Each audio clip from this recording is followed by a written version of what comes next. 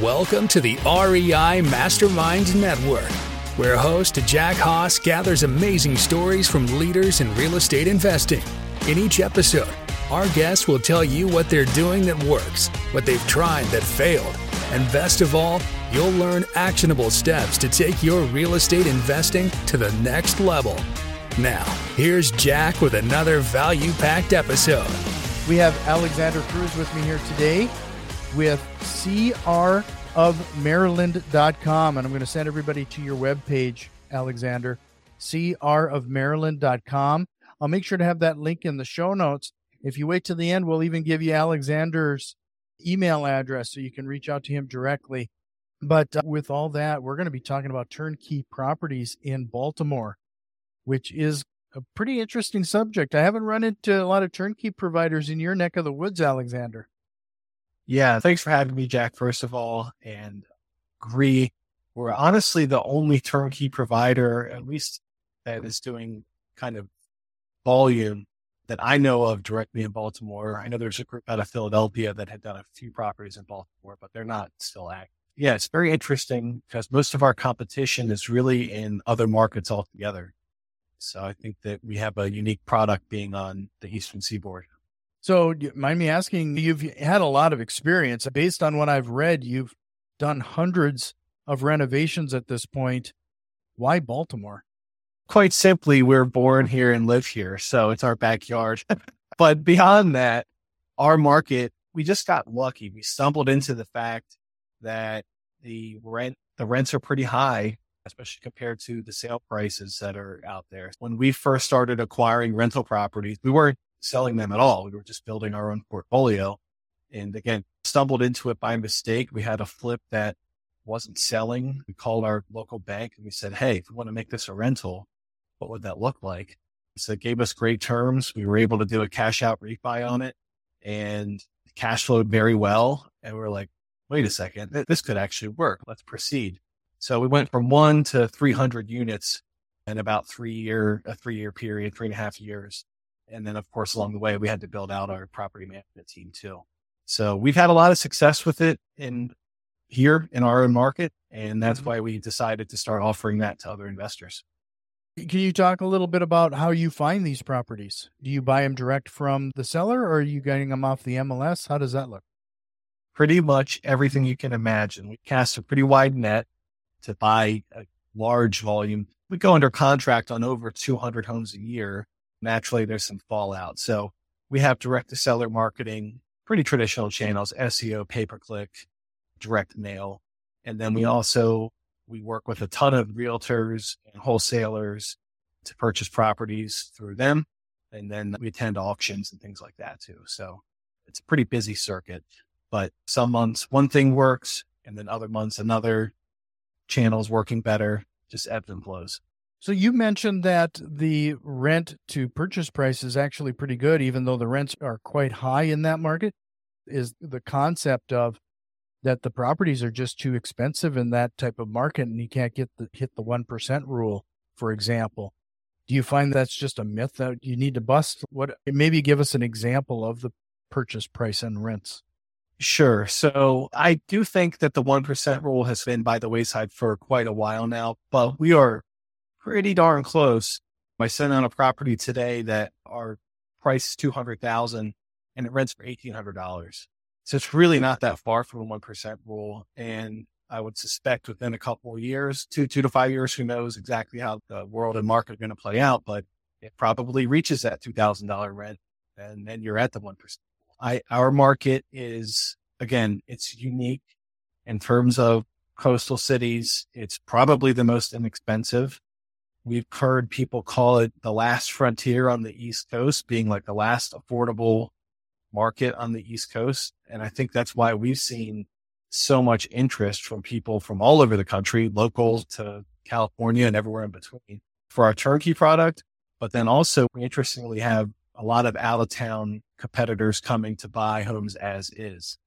So there was an article recently published in the Baltimore Sun that highlighted a guy from New York who's come down and bought like 100 some properties as is, not turnkey product, but as is, to renovate and turn into rentals. And his point was he lives in New York, which has asinine pricing. And he said Philadelphia was this affordable years ago, but that's long gone. And Baltimore is the next stop, and it's going to just go up because there's not many other options for people to get that are affordable. You mentioned that example of buying that property for $200,000. What do you get for $200,000 in Baltimore? Sure. So our product is I call it our bread and butter. It's a brick townhome, which is great because it's a rock solid structure. And when we buy it, they are old, probably dilapidated, typically vacant, pretty beat up. So we do a full gut renovation to it. We tear it down to the studs, put in all new electric, plumbing, HVAC, insulation, drywall, floors, kitchen, baths, roof, windows, etc., so that it is as close to brand new as physically possible. That's what we learned building out our own rental portfolio. That was our way to get the most stable product, least amount of maintenance. And oh, by the way, then it's very appealing to potential residents. So that's what $200,000 gets you: a fully renovated top to bottom house with a tenant that we're going to place and manage the property on your behalf. Do you typically look for the investors then to flip the bill or provide the financing for the renovation itself? Or they come to you, it's a completely finished product?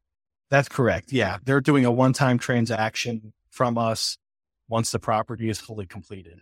So we cover all the costs up front, and it's just a one-time easy transaction. Most people use conventional financing, although other people prefer to use cash.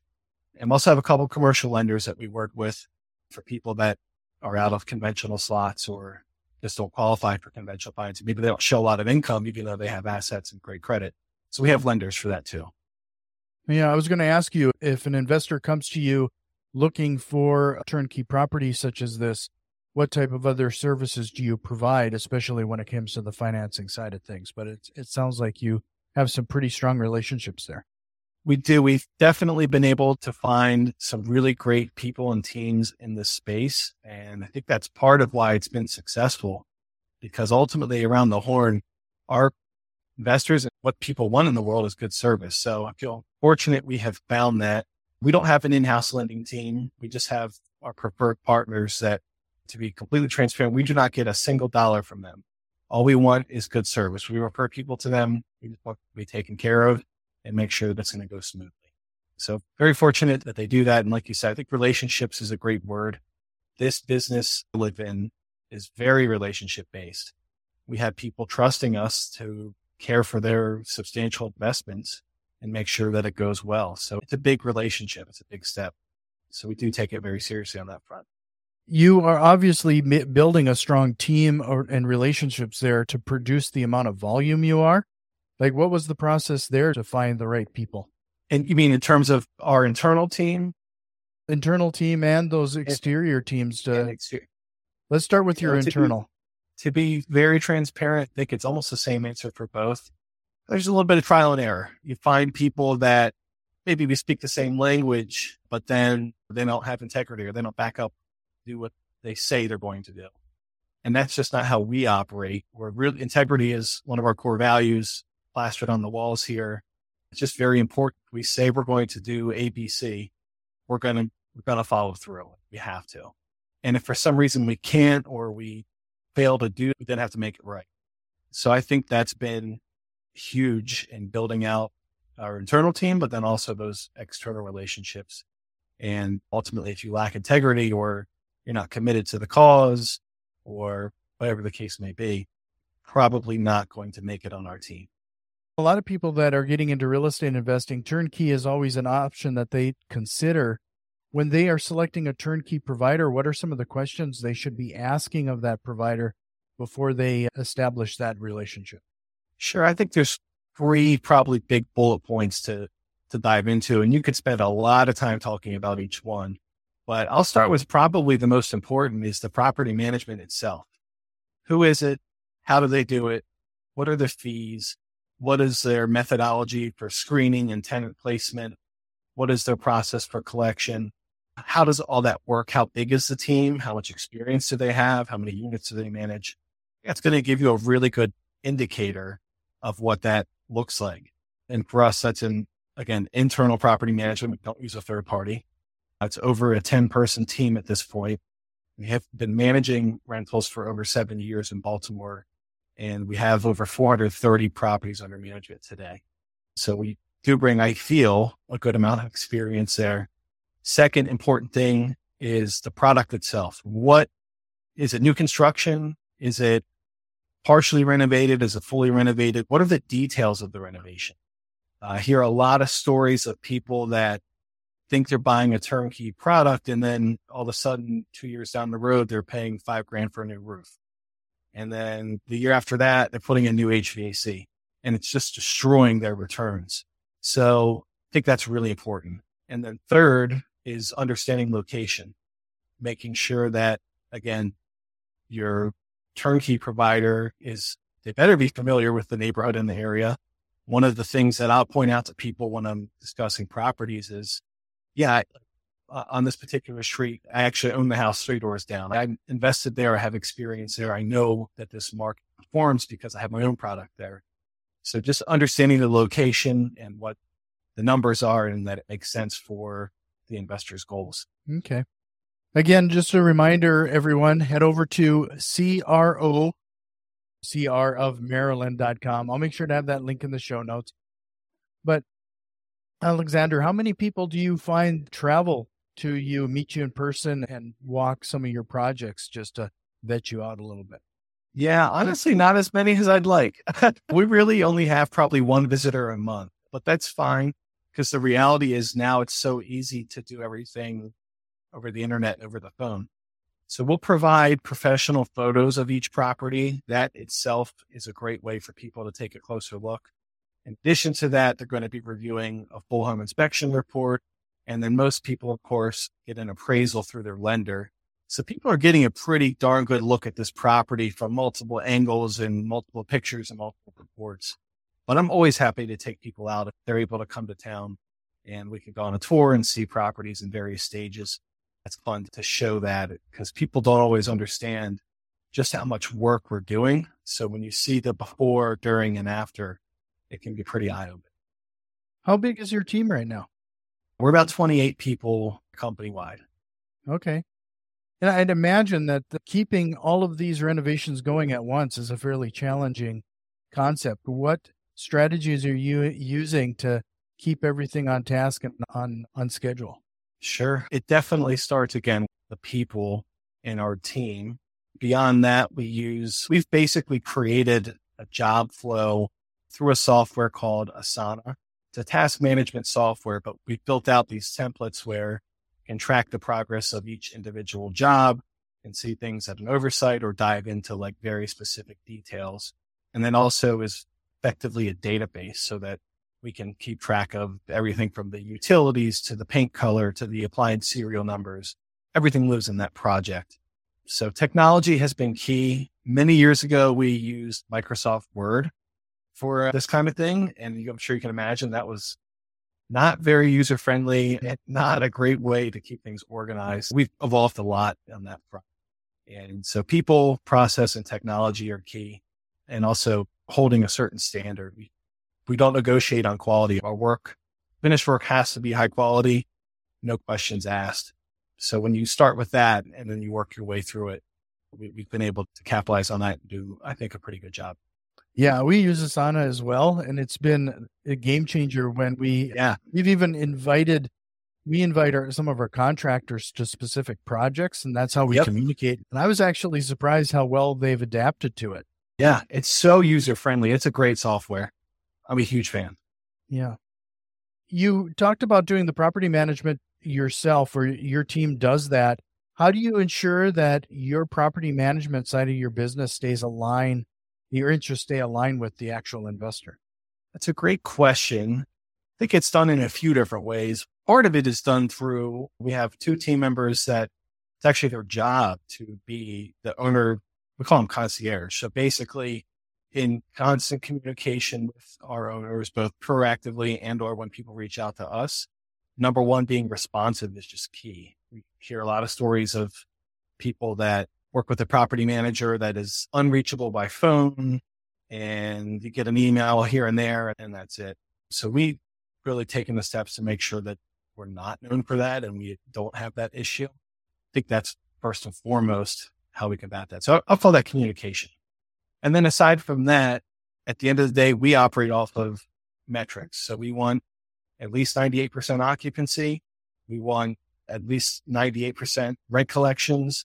We don't want a property to be on the market longer than 2 weeks. We're going to do everything we can to make sure that we land the right tenant on it.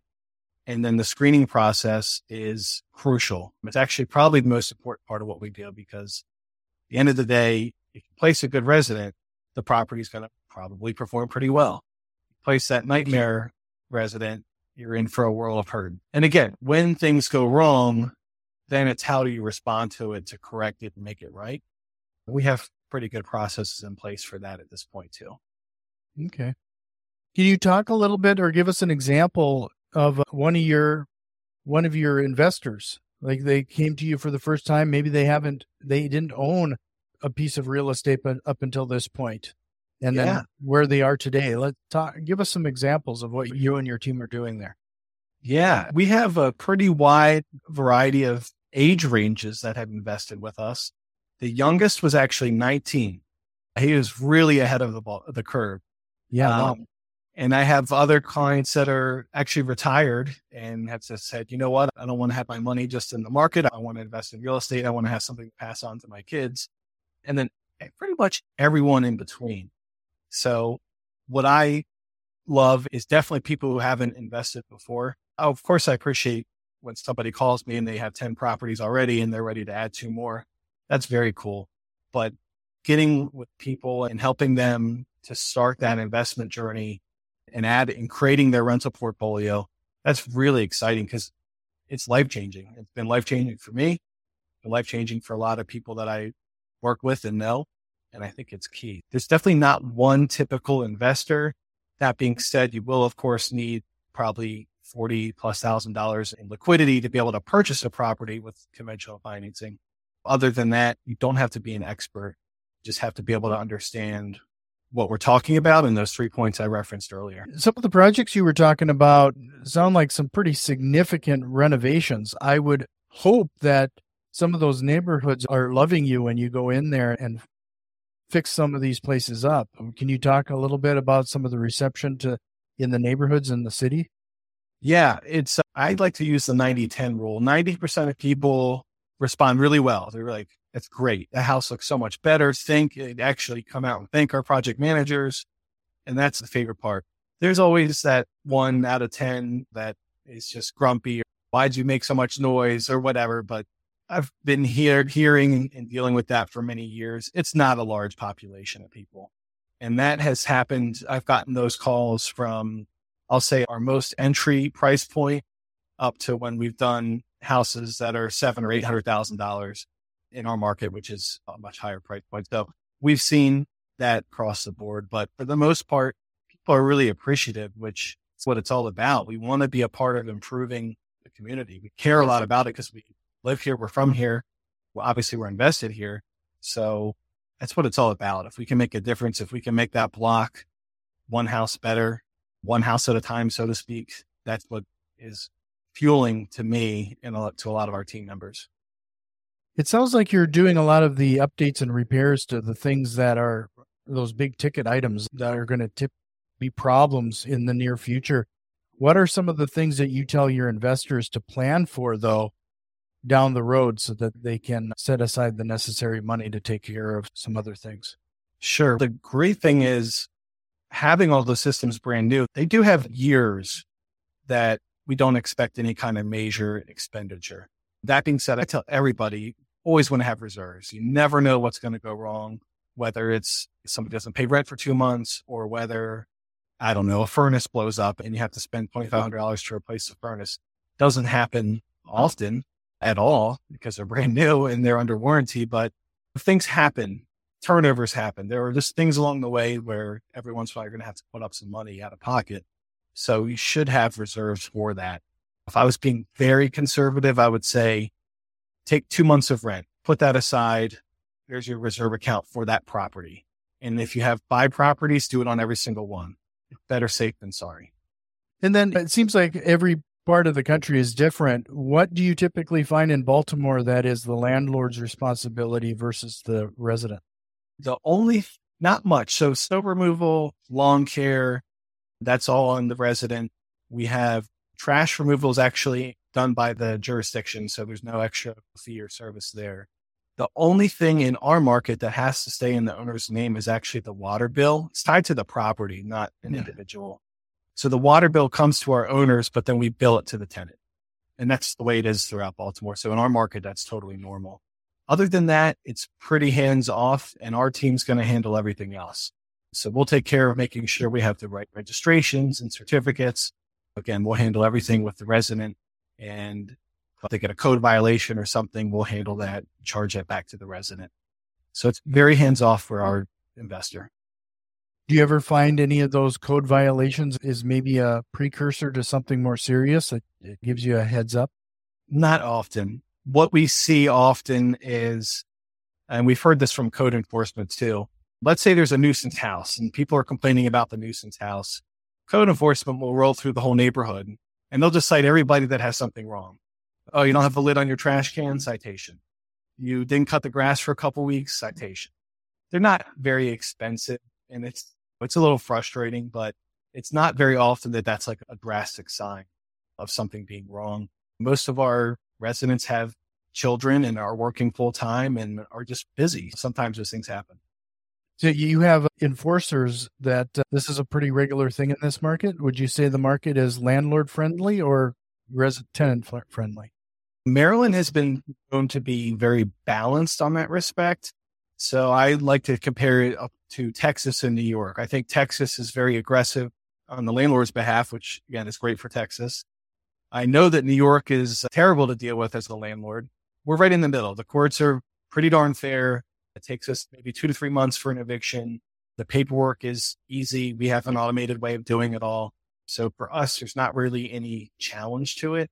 And again, when I hear how some other states are, I'll pick on California, I think we're in pretty good spot.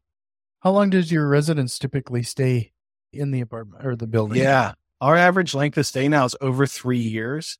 And again, that's an average, which includes new residents too. So we do have people that stay a long time, which is great.